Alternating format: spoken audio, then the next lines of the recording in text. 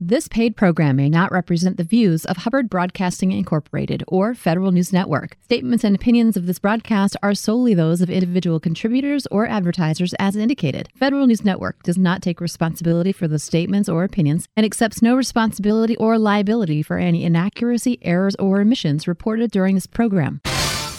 Welcome to the 2019 Federal Executive Forum series on Federal News Network, proudly celebrating 14 years. Today's episode brings you machine learning and AI in government. Here's your host, Luke McCormack. Good afternoon and welcome to this month's show. I'm Luke McCormack. During today's show, we will discuss next generation federal networks in government. With me on today's show are Rocky Campione, the Chief Information Officer with Department of Energy, Bob Costello, Executive Director, Enterprise Networks and Technology, U.S. Customs and Border Protection, Jim Tannehill, Director, National Security, Verizon Business Group, Brian Moore, Division Chief, U.S. Department of State, Brian Wright, Director of Systems Engineering, Federal Ruckus Networks, Sanjay Gupta, Chief Technology Officer at SBA, and Don Parente, with the Assistant Vice President of Engineering and Architecture with AT&T. Well, this is a hot topic, a very important topic. The White House just issued a memorandum being dubbed TIC 3.0. I think maybe a couple of you on the panel here may have been very involved with the issuance of that. A lot to talk about today. I'm going to jump right into it. Rocky, you've been over there at Energy for a couple of months now. Energy is a big place, a lot going on, supercomputing, et cetera. Give us a state of the state on what you're seeing over there in the first couple of months. Well, it's first I'd say it's great to be back at the Department of Energy. It's a great place, great mission, great people doing fantastic things. One of the things that, as I've come in, I'm starting to learn where are we, kind of what's the current state, what are our future plans. So I look across and we have, TIC 3.0, we're really excited about this. We've got some great pilots that we're starting about how do we how do we allow our mission folks to get to better access the network. We also have ESNet, which is the scientific network and kind of the backbone for what we do in the research field. It's 400 gigabit network, or going to 400 gigabits. We've got a 100 gigabit backbone. It goes all over the world. It's how we feed the large data from like the Large Hadron Collider in so that we can do the scientific research. And we also have 5G. How are we going to handle 5G? How are we going to adopt it? But we have a unique mission at the Department of Energy of not just being a consumer of 5G, but also how do we promote the adoption and help give the United States a strategic advantage with 5G. So when we talk network, we've kind of a wide swath. We've got everything from the traditional, how do you make sure someone in the office gets internet, to how does someone in the field do their job better to carry out the mission, to how do we help promote science across the world and make the United States a leader in the world for scientific research. And then I'd be remiss if I didn't talk about artificial intelligence, the big push that we have at the Department of Energy, and how do we make sure that our networks allow for our researchers to access big data to do research on AI, and how do we incorporate AI into our networks? And that's something we're still looking at. Sure, artificial intelligence, Internet of Things, et cetera. Every single subject, big data that we have on this show, completely reliant on a reliable, high-speed, integrated network. And I know, Bob, over there at CBP, you've got quite a complex environment with the trading community and the traveling public, and a very large footprint domestically and internationally. So give us a little state of the state as to how we're doing on networks over at CBP.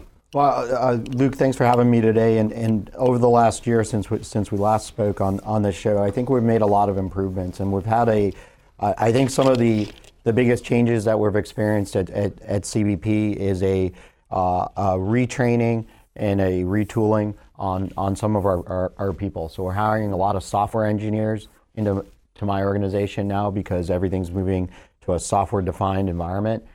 We've had a wide-scale re-engineering of our network on the southern border that needed to happen, and we were kind of challenged earlier this year with some of our bandwidth down on the southern border, and we've rolled out to several hundred sites, large-scale bandwidth upgrades We do operate at over 1,700 locations worldwide, so we're starting to roll out some new and innovative technologies to improve the security posture overseas and enable our officers or agents that are stationed overseas to directly access our resources.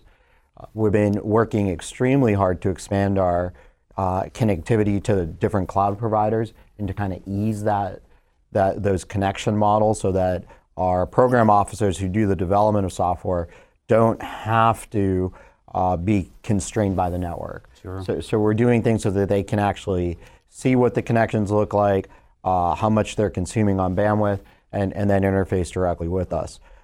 One of my biggest challenges has been I oversee not just the networks, but the land mobile radio and our HF networks. So incorporating those technologies with our mobility platform that we oversee as well. So we've actually expanded our mobility user group from probably about 10,000 users from last year to up over 22,000 people. And we're moving very rapidly to pretty much get a phone on every officer or agent's belt, and that changes the environment. One of my big challenges that I think that we're going to see coming up is IoT. I work very closely and oversee portions of the program for non-intrusive inspection. So a lot of those things that were always never connected to the network, like an X-ray machine, some of our older camera systems, radiation detection equipment. Now those devices or systems are coming and able to connect either to a network or be IoT-like. So we're really challenged right now in finding ways to securely get the telemetry from those systems and maybe not connect them to our primary network, but use some IoT gateways or other technologies to feed that data back to our system. Yeah, and I mean just the convergence of all this technology together, and where any kind of device now is very much requiring high-speed type of network to function properly. Jim, you guys are right in the middle of that over at Verizon, and I know you're seeing a lot of activity out there across the community. Just give us a top line state of the state. What are you seeing out there in Verizon land, so to speak? Well, I think the key is how do we enable mobility, right? As far as next gen with 5G is a big bet that Verizon's placing, and what is that going to enable as far as IoT or as across the allowing autonomous cars and robotics. The amount of money and effort that it takes to deploy 5G and to get the labs up and running is a challenge. We have beginning to roll it out. We'll have 30 cities rolled out of limited capability of 5G this year, and 5G is going to enable. We call it the fourth industrial revolution, where it'll bring in a lot of changes to the citizens, to industry, to government, that things that we haven't even thought of yet. I mean, one of the things that we talked about earlier this year is how do you do robotic surgery? How do you do different things? And all that requires incredibly low latency, huge amounts of bandwidth, and it's a very interesting time, very exciting time to be in industry. Yeah, I was reading an article the other day, and they said there's certain technologies that once they're introduced, there's things that get discovered, enabled, and done that you hadn't even thought about because you have the power of this capability. And 5G was one of those that they pointed out. Brian, talk about a footprint, and talk about a big footprint, a global footprint. You guys are right smack in the middle of that over there at State. So give us a state of the state of State as to how we're doing on from a network perspective. I know CBP, if I recall, teams up with State to making sure that they're getting into all those embassies worldwide. So there's just yet another example, some collaboration that's going on. Sure, yeah. I mean, we partner with a number of agencies to help provide services and facilitate different types of connectivity. As you said, it is kind of a unique mission with the footprint that we have and the challenges that come with that. About 10 years ago, we really embarked on taking a hard look at the way the applications and application developers were evolving and undertook kind of a whole holistic look at the network. What it forced us to do was to really look at re-architecting the topology. We were a traditional hub and spoke type architecture, and that just didn't fit any longer as application owners were more regionalizing applications. So we had pivoted to more of a regionalized type of approach, still kind of a statically configured environment, but more of a regionalized approach. More recently, we've looked at that, and with the expansion of off-prem assets with the cloud and the multi-cloud ecosystem that we're developing, as well as multi-agency collaboration and connectivity, it really caused us to kind of rethink the whole static regionalized approach that in itself wasn't working well. So we then now evolved into more of what we call a dynamic environment.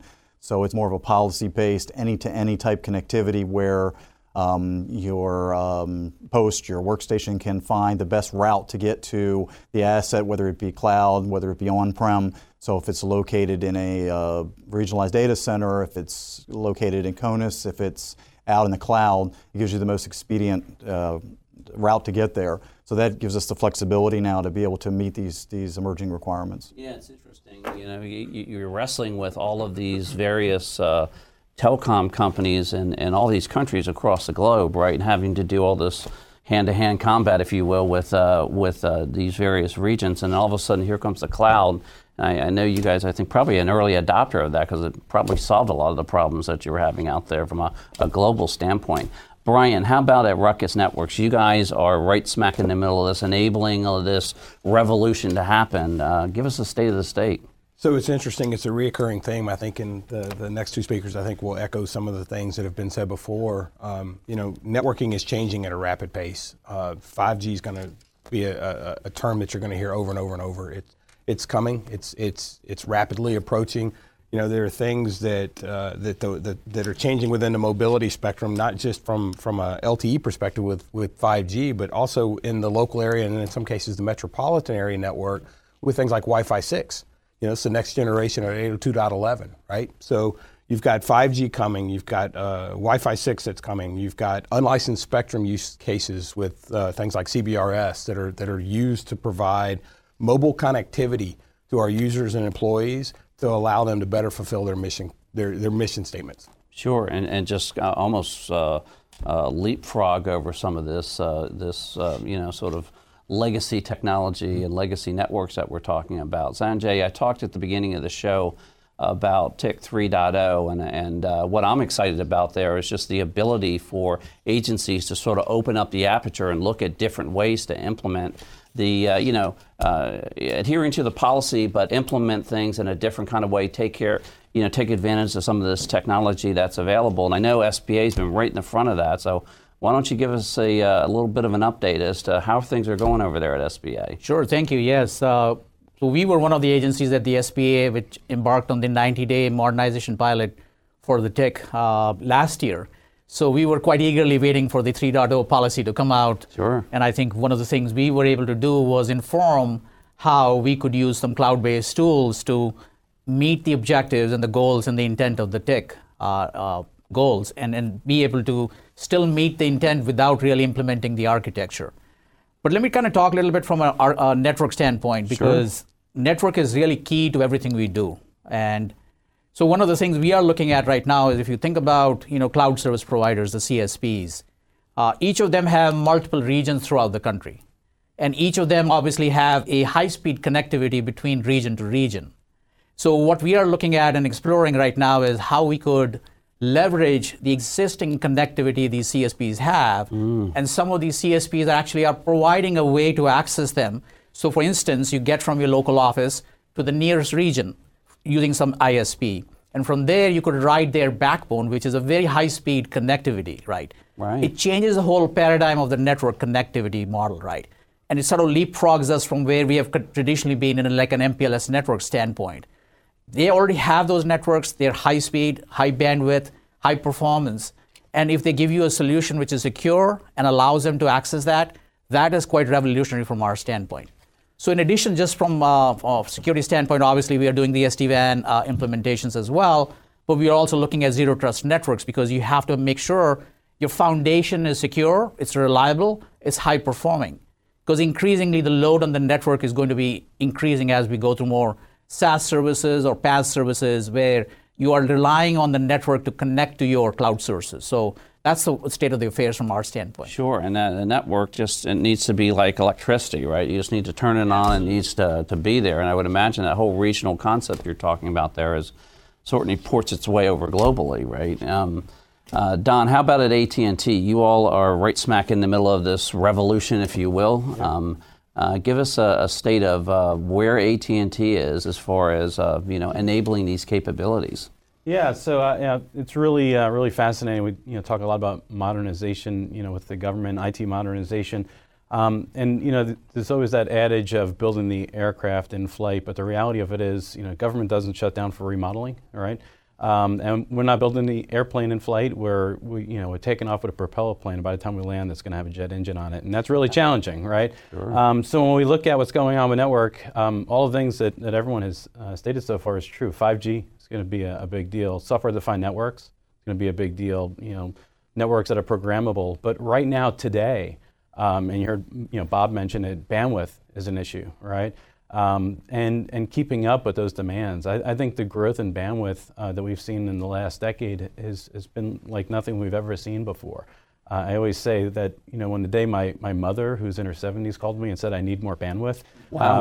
I knew the world was fundamentally changing. Grandma's calling next, right? Yeah, FaceTime wasn't working right. Right. So some of the things that we've seen, and I think are exciting and are sort of the building blocks for getting that network to being that high bandwidth, high performing, secure network are the big upgrades from TDM to IP, right? Sure. Going from those old T1 based networks to Ethernet and natively IP based networks. So big changes there, but really setting the foundation for what I think is going to be major transformation over the next 10 to 15 years. And fortunately, we have a vehicle out there called EIS that I think is going to enable agencies to do that. Right, and just having that connectivity and that bandwidth in these very disparate types of environments that are very rural, very important. I know CBP has a lot of that, and certainly State has a lot of that.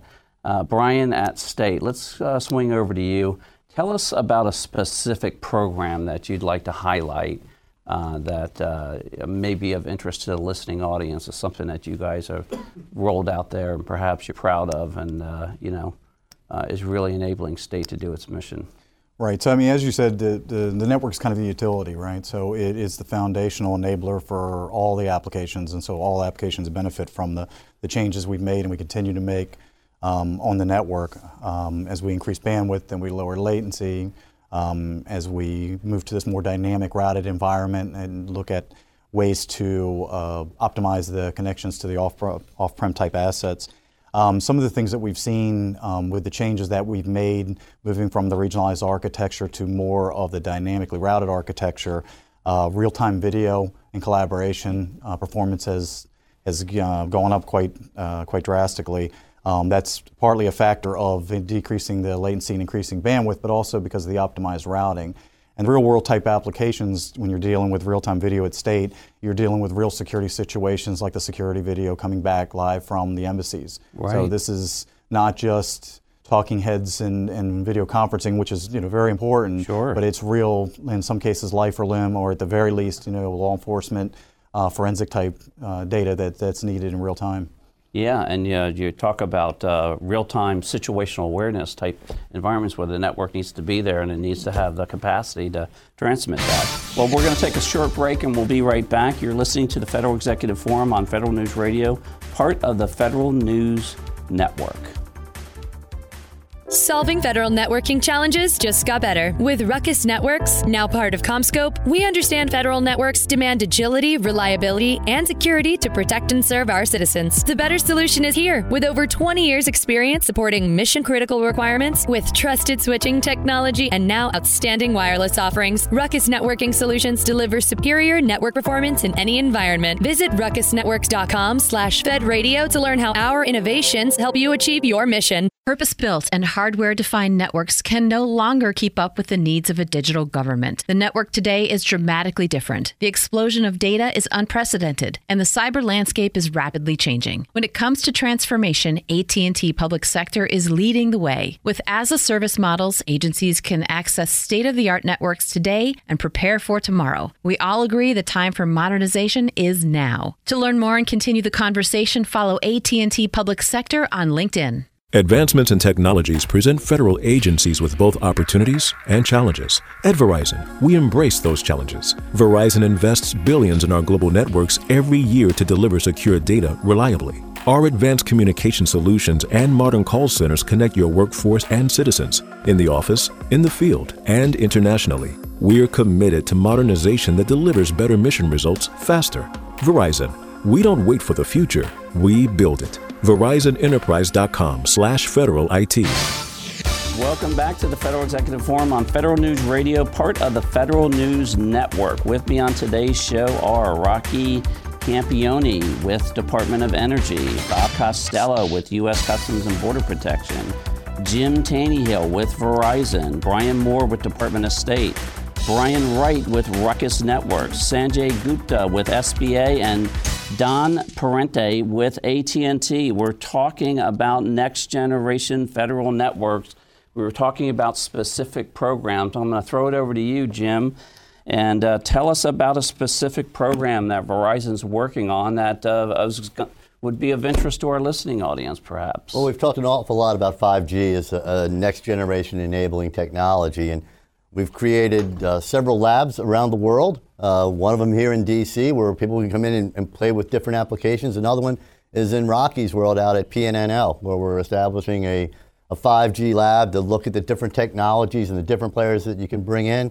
One of the things that we've seen already is in the first responder world that, you know, the artificial intelligence, the virtual reality, the augmented reality capabilities that 5G enables allows a firefighter to go into a completely smoke-filled arena and still have visibility using different capabilities. So those are the kind of things that we're seeing right now, and the lab environment where you can get all these people together and try new technology seems to be a good building block approach. Yeah, again, I was talking about that article where this is such a powerful capability that people are just trying to get their heads around, how to even enable, some of these capabilities that they hadn't even thought about now that they have this type of functionality available to them. Sanjay, how about at SBA? You guys are doing some really cool stuff over there. Why don't you give us an example of one specific area that you've sort of, quite frankly, brought the entire community forward with some of the things you guys are doing at SBA? Yeah, great, thank you. I'll give you probably more than one example real quick.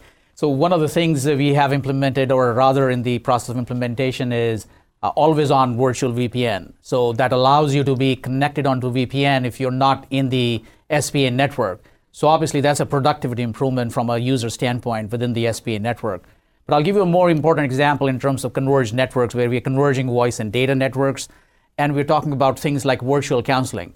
So small businesses, entrepreneurs visit a SBA office trying to get to understand what's the process of getting certifications or loan assistance. And so what we're trying to implement right now is a program where individuals should not have to actually make what we call as windshield time, driving to an office, but be able to do virtual counseling using technologies that allow you to sort of see the people and as well converse with the people using those standard solutions that are available in the marketplace. And that's where the voice and data conversion networks are helping. So we're looking at from a citizen facing standpoint so that they can easily converse with SBA, interact with SBA using things like virtual counseling. Yeah, it's almost SBA's version of telemedicine, if you will, right? There you go. You can do these things remotely and have the same functionality, have that same experience. Don, how about at AT&T? Why don't you give us an example of something specific, a program that you all are working on? I know there's a whole bunch of them that you'd like to share with the audience. Yeah, so a couple of things going on. First and foremost is around the area of software-defined networks. I mean, this is a journey that in many respects we kicked off now 6 years ago. I think we kicked the industry off, quite frankly. And we're on this pace of having the network 75% virtualized by 2020, actually. So we're doing great stuff there. And so much of the work that we've done in terms of research and development has now found its way into the open source community to become available to others to use. In particular, a program called ONAP, which is the Open Network Automation Platform, which is open source. We developed that code to build out our software-defined network and rolled it out in the open source community, so to kind of move the entire industry forward. The other is in the area of FirstNet. Speaking of first responders, I think everyone's aware of FirstNet, but some of the critical mission elements of FirstNet is getting coverage to the scene when it's needed. Often when you have a tragedy, a disaster, the infrastructure goes down, and we're really redefining what deployables look like in the world of FirstNet, bringing out drones to provide cell service and that sort of thing. So a lot of exciting stuff going on. Yeah, you know, it's interesting when you digitize this environment and then take it to the next level and, you know, sort of infrastructure as code, if you will, all of a sudden you can deploy these capabilities. That's just unbelievable, some of the things that you can do there. Rocky, how about at Energy? Why don't you give us an example of some of the you know, supercomputing that's going on over there? Gosh knows what kind of capabilities you guys are up to these days. So, well, I'll talk a little bit about supercomputing and how we're using the world's fastest computers and some of the world's biggest minds to help solve kind of veterans issues and health issues. Did you guys go quantum on us? Some of our organizations do a lot within quantum. Yeah, sure. At the CIO's office itself, I'm probably not there yet, but when you get out to our labs, they're doing a lot of great stuff in quantum. Right. I'm actually blessed with those great minds doing the R&D of, so having an understanding of what I might see on our network 10 years from now, we're developing in our national labs. We talk about 5G, we're working with multiple vendors across the complex, building out a 5G test bed. You know, Idaho National Lab's a major player within that. PNNL is a major player in that. It was actually the first lab I visited with PNNL, and it was one of the first things they showed me is their 5G test bed, or the 5G lab. So it's interesting because I have that research arm that looks at the future, and then I have the blessings of figuring out how do I take that research and implementing it within our day-to-day productivity network. And that's it's a fun problem to have. It's always fun when our consumers of our services are actually developing the services of the future and saying, why can't you? And but that's one of the areas that it's fun to be at DOE about. But you know, another area is TIC 3.0. We're starting our pilot in Q1 of the next fiscal year for our productivity suite, like the software as a service. How do we enable our end users anywhere they are within the country, within our complex, to rapidly get to kind of their email and collaboration suite? It's built off of the TIC overlay pilot that occurred last year. Right. I think we saw a 60% increase in kind of the speed and the ability to access the network within that, because our folks didn't have to come all the way back to DC. Right. You know, it's kind of that network hop. How do we get directly out there? But that's one of the big exciting things we're doing within our shop, within the complex. I think I could be here about 5 hours. Sure. I mean, Energy really does have that dual sort of role of, you know, Petri dish lab, you know, creation and development of this capability. And then, of course, as a traditional CIO, you've got to roll these capabilities out and expand things like TIC overlay, et cetera. Bob, how about at CBP? Give us an example of a program there, state of the state in regards to something that you've rolled out that you want us to be aware of. I think one of the most important things that we've rolled out has focused on our ability to be resilient at the network level. And I'm kind of calling it like SDN 0.1 that we've rolled out. So we kind of now have the ability, because as you can imagine, many of our locations, it's a law enforcement mission. We have almost 45,000 sworn law enforcement officers that are inspecting, you know, people, cargo. You know, we go down an airport, could shut down. Sure. You know, people don't get processed correctly, the trade community stops. So many of our sites now operate, you know, maybe primarily over a very high speed internet connection.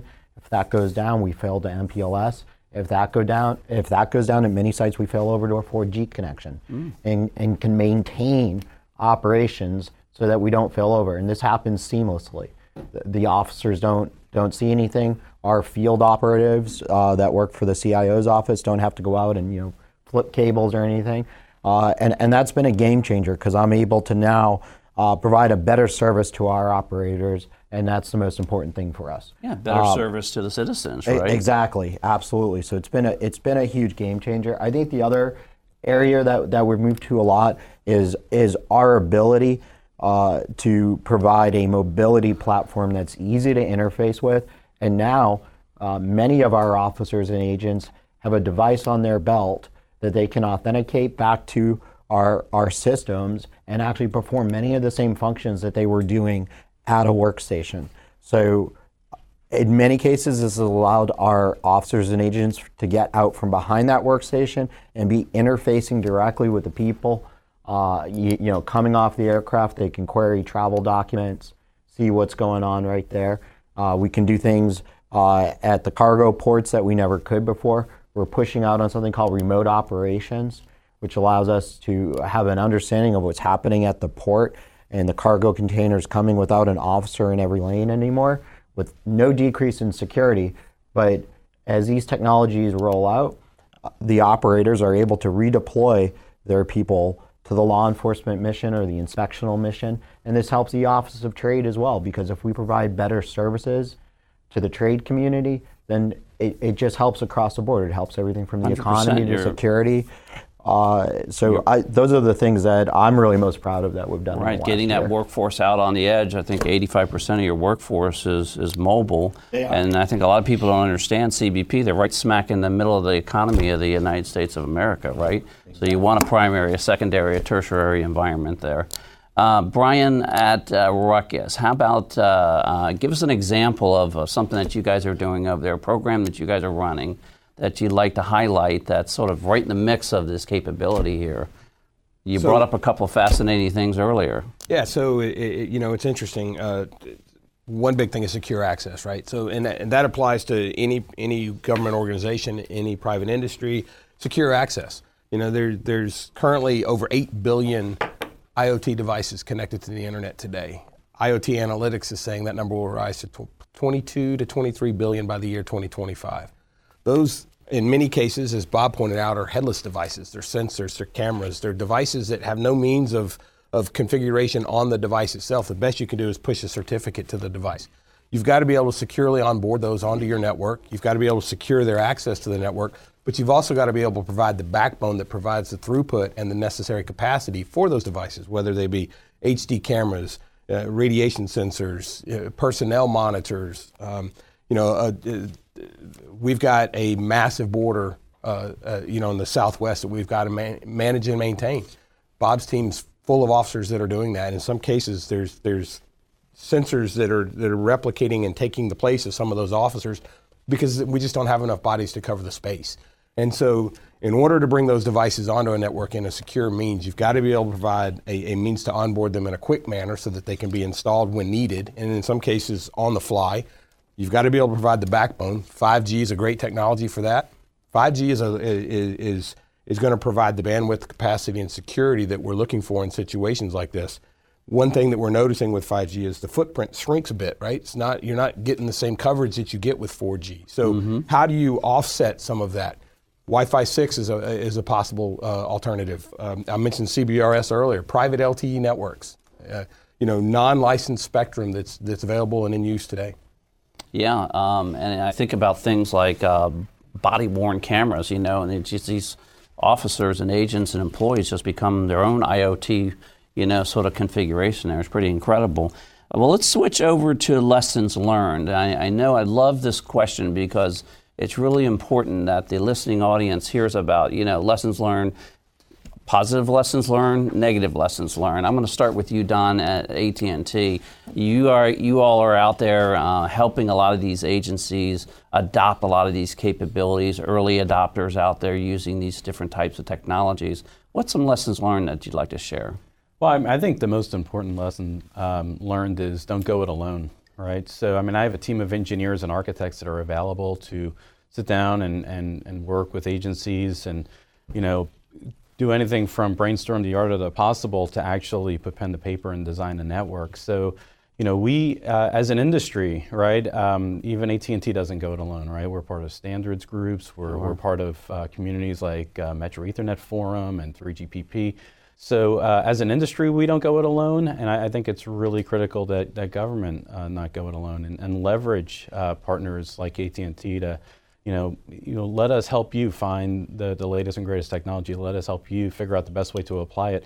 Because as you mentioned earlier, there's just so much going on in every single thing you want to do from a mission effectiveness and mission support point of view depends on the network. And it's really critical that the network is sized in a way that's going to support those applications, and it has the right level of availability, reliability, and security. Sure, and don't go it alone with your vendor partners, and don't go it along with your other agencies. Yeah. Brian at State, why don't you give us an example of some lessons learned if you guys have rolled out some of these capabilities, what you've discovered there? Well, first, I don't think there's ever enough bandwidth. It's always going to be they always want more. No bandwidth amount Even is mom too and grandma much. want more. And also, no amount of low latency is good enough as well. Yeah. So, I mean, it's always going to be a constant strive to increase the bandwidth and lower the latency, especially as these more real-time applications pivot to the cloud. That becomes more and more important. One of the key things that we learned is really you have to understand your traffic flows. We have general design principles and architecture principles of how we design the network, but you truly have to understand with your individual mission what those traffic flows look like and understand your data. Where is your data coming from? Where does it go? The whole life cycle of your data. Because in order to make the network that utility, it's got to support that, and the only way it can do that is with truly understanding those flows. Right, and really getting good instrumentation in there I think is super important. Jim, how about at Verizon?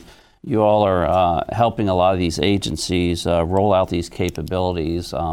Been doing it for a long time. There's a lot of early adoption stuff out there. Give us some lessons learned that agencies and the listening audience ought to be thinking about and considering. Well, as we've gone down the path to do a lot of virtualization and SDX, software-defined network, software-defined perimeter, we've taken a lot of automation in the network and kind of reduced the number of people. So we have less people doing tasks that used to be done by more. Mm-hmm. One of the things that we've learned we had a program in November called Operation Convergent Response, where we sponsor a bunch of first responders to come in different situations. It could be a subway disaster, it could be a flood, and how do you use all these technologies together in a secure bubble that allows the first responders from various different organizations to share information and get better situational awareness. So. Yeah, and really start to focus on the state of the network in all kinds of different dynamic environments.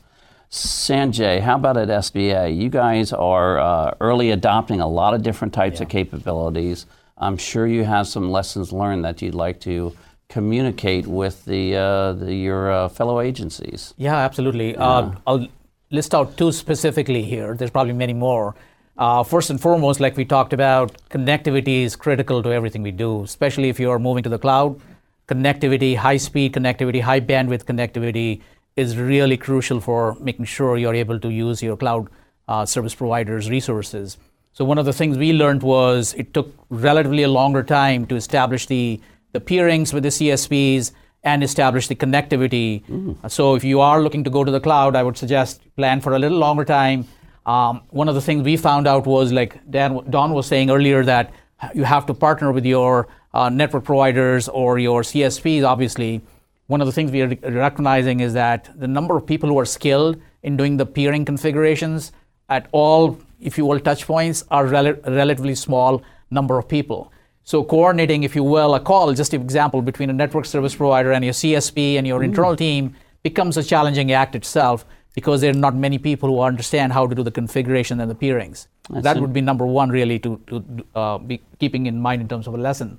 The second lesson learned, I would say, is that keeping in touch with the changes in the technology, because we are moving really so rapidly, and the network service providers and the CSPs come up with new solutions. So that would be the second thing I'd say. Yeah, and just that reskilling and making sure that people are staying up, something that Bob pointed out just a little while ago.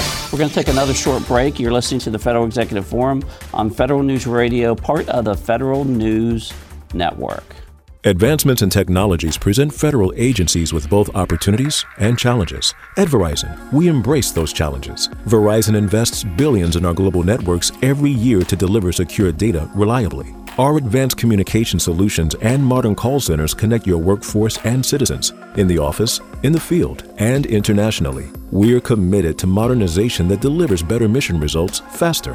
Verizon, we don't wait for the future, we build it. VerizonEnterprise.com/federal IT. Purpose-built and hardware-defined networks can no longer keep up with the needs of a digital government. The network today is dramatically different. The explosion of data is unprecedented, and the cyber landscape is rapidly changing. When it comes to transformation, AT&T Public Sector is leading the way. With as-a-service models, agencies can access state-of-the-art networks today and prepare for tomorrow. We all agree the time for modernization is now. To learn more and continue the conversation, follow AT&T Public Sector on LinkedIn. Solving federal networking challenges just got better. With Ruckus Networks, now part of CommScope, we understand federal networks demand agility, reliability, and security to protect and serve our citizens. The better solution is here. With over 20 years experience supporting mission-critical requirements with trusted switching technology and now outstanding wireless offerings, Ruckus Networking Solutions delivers superior network performance in any environment. Visit ruckusnetworks.com/FedRadio to learn how our innovations help you achieve your mission. Welcome back to the Federal Executive Forum on Federal News Radio, part of the Federal News Network. With me on today's show are Rocky Campione with Department of Energy, Bob Costello with U.S. Customs and Border Protection, Jim Tannehill with Verizon, Brian Moore, Department of State, Brian Wright with Ruckus Networks, Sanjay Gupta with SBA, and Don Parente with AT&T. We were talking about lessons learned. And Bob, I'm going to throw it over to you at CBP. I know you guys probably have a whole bunch of lessons learned there, but maybe you can share one or two with the listening audience, plus or minus. Sure, Luke. I appreciate that. I think one of the biggest lessons learned, I've been in my role currently with CBP in this particular role for about 2 years, is as technologists, we love the latest and greatest technology. My job is to deploy technology that works for the operators and works for the mission. Sometimes that's not the latest and greatest. Mm-hmm. So to us, 4G is going to be with us a long time. We're super excited about 5G and the capabilities that it's going to deliver. Many of my locations don't have 4G today, so it's unlikely that they'll have 5G, in the near term. So one of the lessons that we've learned is understanding the requirements of the people that we support and making sure that we're embedded with them. That my teams, I've changed the organization I run, and my team is out there in the field all the time with Border Patrol or the Office of Field Operations or our other mission partners. So what we're deploying now is technologies that are highly resilient, that are well tested, and that fulfill the mission. So we've gotten a better understanding of what our operators need from connectivity and networks, and we're delivering on those solutions. So we're innovating at the same time and deploying some elements of SDN. We're deploying mobility solutions. One of the most exciting things that I'm really thrilled with right now is we're deploying a platform from one of our vendors that allows us to completely model and understand and enact changes on our network offline and see how that's going to affect things. And then we can go into our change windows with an extremely high level of confidence that our change is going to work. Because I can no longer afford to build a lab that simulates a network as large as ours. We're probably in the industry would be considered a medium-sized network, about 11,000 routers and switches, but it's quite large, for us. And I can't simulate that entire environment with all our external connections, which number in the thousands for the trade community and how we reach the internet and our mission partners in DHS and external. We do a lot of work with PNNL, and now exactly. And now I can actually have an exact replica of my network offline and train my staff on it, simulate changes, and we're ensuring a much higher level of reliability to our customers. And integrity, and not using the operational network as your lab, right? Exactly. We've all been through that before. Brian, how about at Ruckus Networks? Can you give us an example of the lessons learned there? Yeah, so tighten up your track shoes, get ready to run. Yeah. 5G is coming, Wi-Fi 6 is here, CBRS is available today. These are technologies that are going to enable the advancement and the speed with some caveats. There's some locations that this is not going to play well in, but in others, these are the technologies that are coming. Your users, your employees are getting this technology at home. They're going to have it in their communities. They're going to expect it in their workplaces. It's not a bad thing. It's going to make them more efficient. They're going to be able to do more with less. Sure. Rocky, I know you've only been over there a couple of months, but one lesson learned, something that you're thinking about that you've observed? Well, one of the things is, I'll kind of talk about what Bob was talking about. It's sometimes the latest and greatest isn't always what you need to deploy. Sure. So sometimes it's take a breath. Deploy what you have, finish your project out. You don't always want to be on the bleeding edge on a production network. So that would be kind of the one lesson learned is let's stop, let's complete what we have going on today. Let some of the newer technologies mature a little bit. Make sure that we have a use case before we deploy it, right, and then deploy. Yeah, it's really important that you do both, right? You have to keep your eye on that new technology so you can incorporate it, but you got to make sure that your base is covered today, right, and your operation is running, your mission's being enabled. All right, well, we're going to start at the end there with you, Don. We like to talk about painting a picture of the future. What does this look like in 3 years, 4 years, 5 years? What can the agencies expect as we roll out these different types of technology, not in the petri dish so much, but stuff that'll be operationalized at that point? Yeah, so I think we touched on this a lot, but I'll say it again because it's going to be a big part of it, and that is 5G. And one of the reasons 5G is going to make such a big impact is it's really going to enable the proliferation of connected devices. We talk about IoT today. In the 5G world, we're talking massive IoT.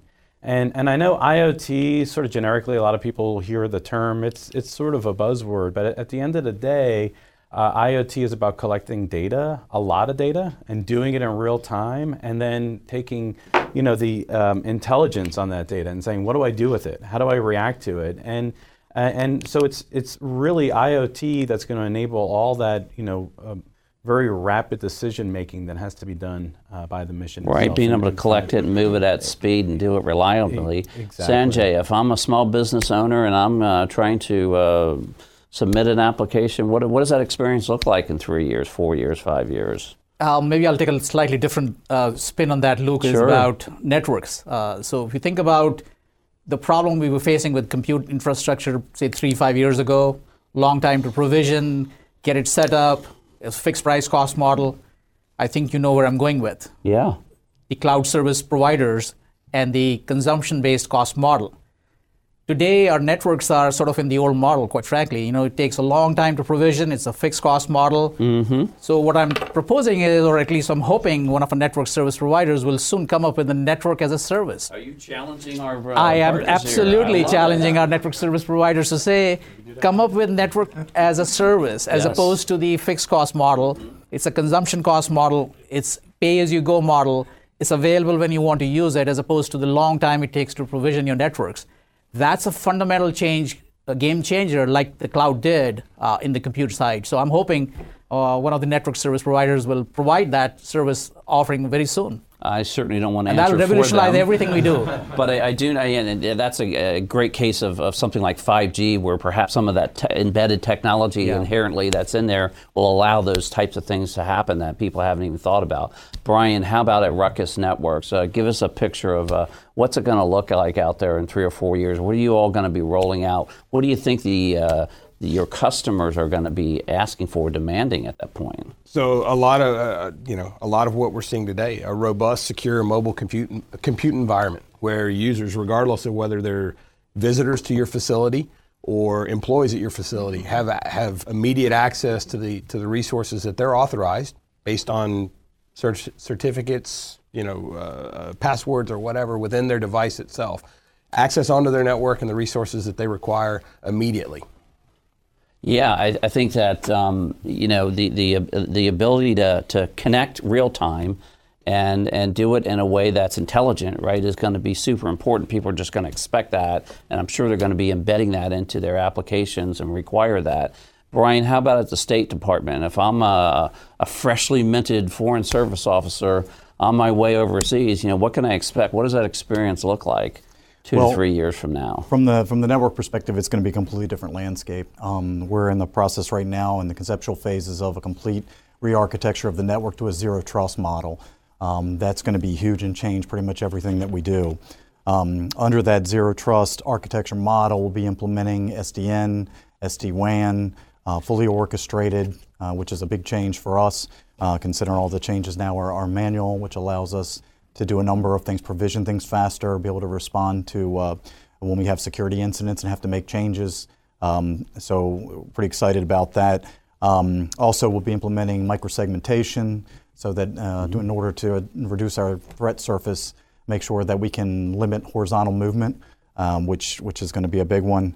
From the outside, we're really interested in LEO, the low Earth orbit technology and satellite. That's going to allow us to be able to reach areas where we have difficult or extremely expensive satellite bandwidth to get into now, with much lower latency that's approaching terrestrial rates, which will give us functionality we've never been able to reach at certain places. So that's big excitement for us. Right, and the constellation of LEOs that they're putting out there is just incredible right now. That's just being deployed. So I would imagine someone like State Department would really take advantage of that type of capability as a map across the globe. Well, Jim, Sanjay has laid the gauntlet down for you there. Tell us what it looks like out there. I know you've talked about 5G, and perhaps you can tell us when we would expect that. What does that look like in 3 to 5 years, whether it's 5G or any of the other capability that you all are rolling out, making available for the agencies to enable their missions? Yeah, so first of all, Sanjay, we'd be happy to talk to you about network as a service, so feel free. And but where we see the industry going is a totally wireless edge.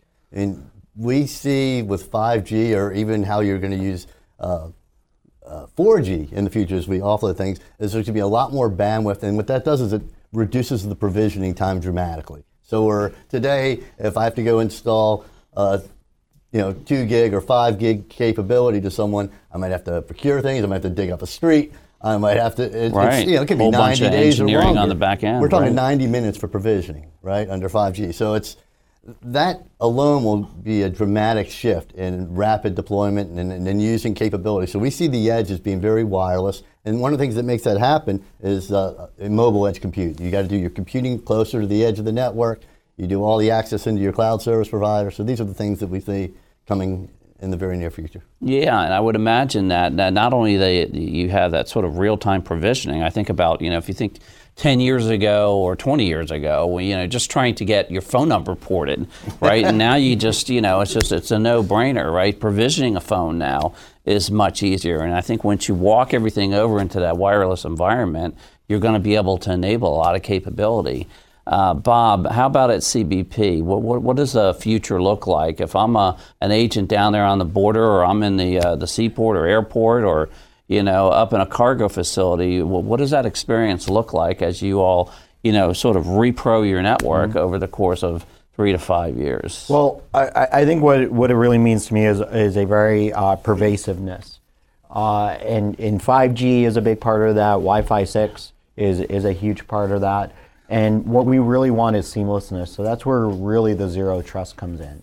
What I kind of equate that to when I'm explaining it to some people is it's identity based. I need to be able to say who this person is accessing my network so that they get the right resources.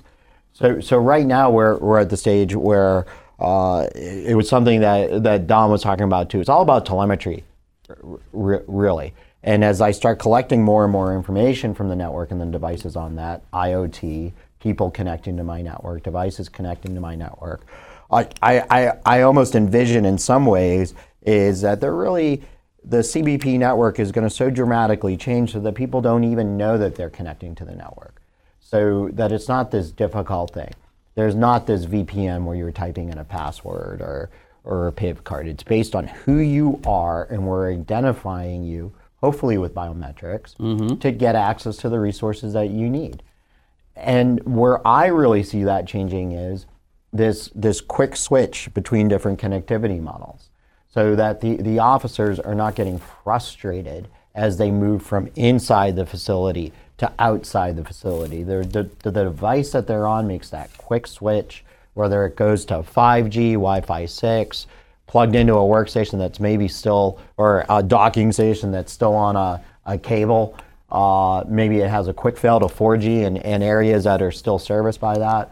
So where I really hope to get is, I kind of joke sometimes when I'm briefing people, I want my network so good and so pervasive that you never have to know my name. That the deputy commissioner at CBPs just knows that things are going to work wherever our people are stationed. And Brian brought up some good things. I struggle providing good network connectivity overseas, and that's the most critical place from maybe a danger perspective. Sometimes we have people operating in very dangerous locations, right? And I want them to have the same resources, the same access to our systems as if that officer was here, in CONUS. So I think that could be a really critical change for us. Right, and also reliably, right? Reliable. To have that capability and ensure that it's there. They're sort of on their own out there, right, in some cases. Rocky, how about over at Energy? What does that environment look like for you all in 3 to 4 years? Absolutely. I think Don hit on some key points for the consumers. It's that from that IoT speed, the use of the ability to make quick decisions. You can't be at Department of Energy and not talk about artificial intelligence. But there's two sides to it, right? Not only what Don was talking about is, we have using AI at the edge, kind of with when you talk about IoT and speed and making sure we have the bandwidth and the information. But a key component of what DOE is doing, and Sanjay, I'll use a term I think you've used before, is we produce AI. We have the brain power to create the next algorithm, the brain power and the hardware on the supercomputers to really kind of push that forward. So I look at it as, not only do I want to make sure that we can use AI at the edge, I want to make sure that I'm capturing that data so that our producers have good, rich information, or good, rich data. It's labeled, it's structured, that they can produce the next great algorithm to really push AI forward. So it's interesting to me because, we want to make sure it's out there and we're doing great things. I also want to make sure I'm capturing the exabytes and, of data coming in so that we can kind of move forward as a country with AI. Fantastic. Quick turbo round here. I'm going to ask you, Sanjay. I'll ask a couple of the feds. Biggest barrier out there to enable this capability, this picture that you've painted? I think Number one. The traditional 3 domains, people, process, technology. People, process tend to be the biggest challenges. Technology is the easiest one. Got it. Brian State. Funding. If I wouldn't be a government employee if I didn't bring that one up immediately. Funding, of course, is always going to be a concern.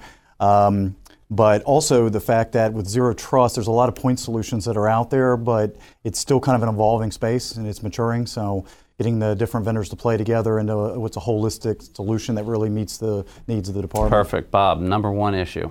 Number one issue, and perhaps that we don't always have enough funding to do what we do, but I think we have a very big enabler at CBP. From the commissioner on down, they support innovation and our commitment to utilizing IT to accomplish the mission.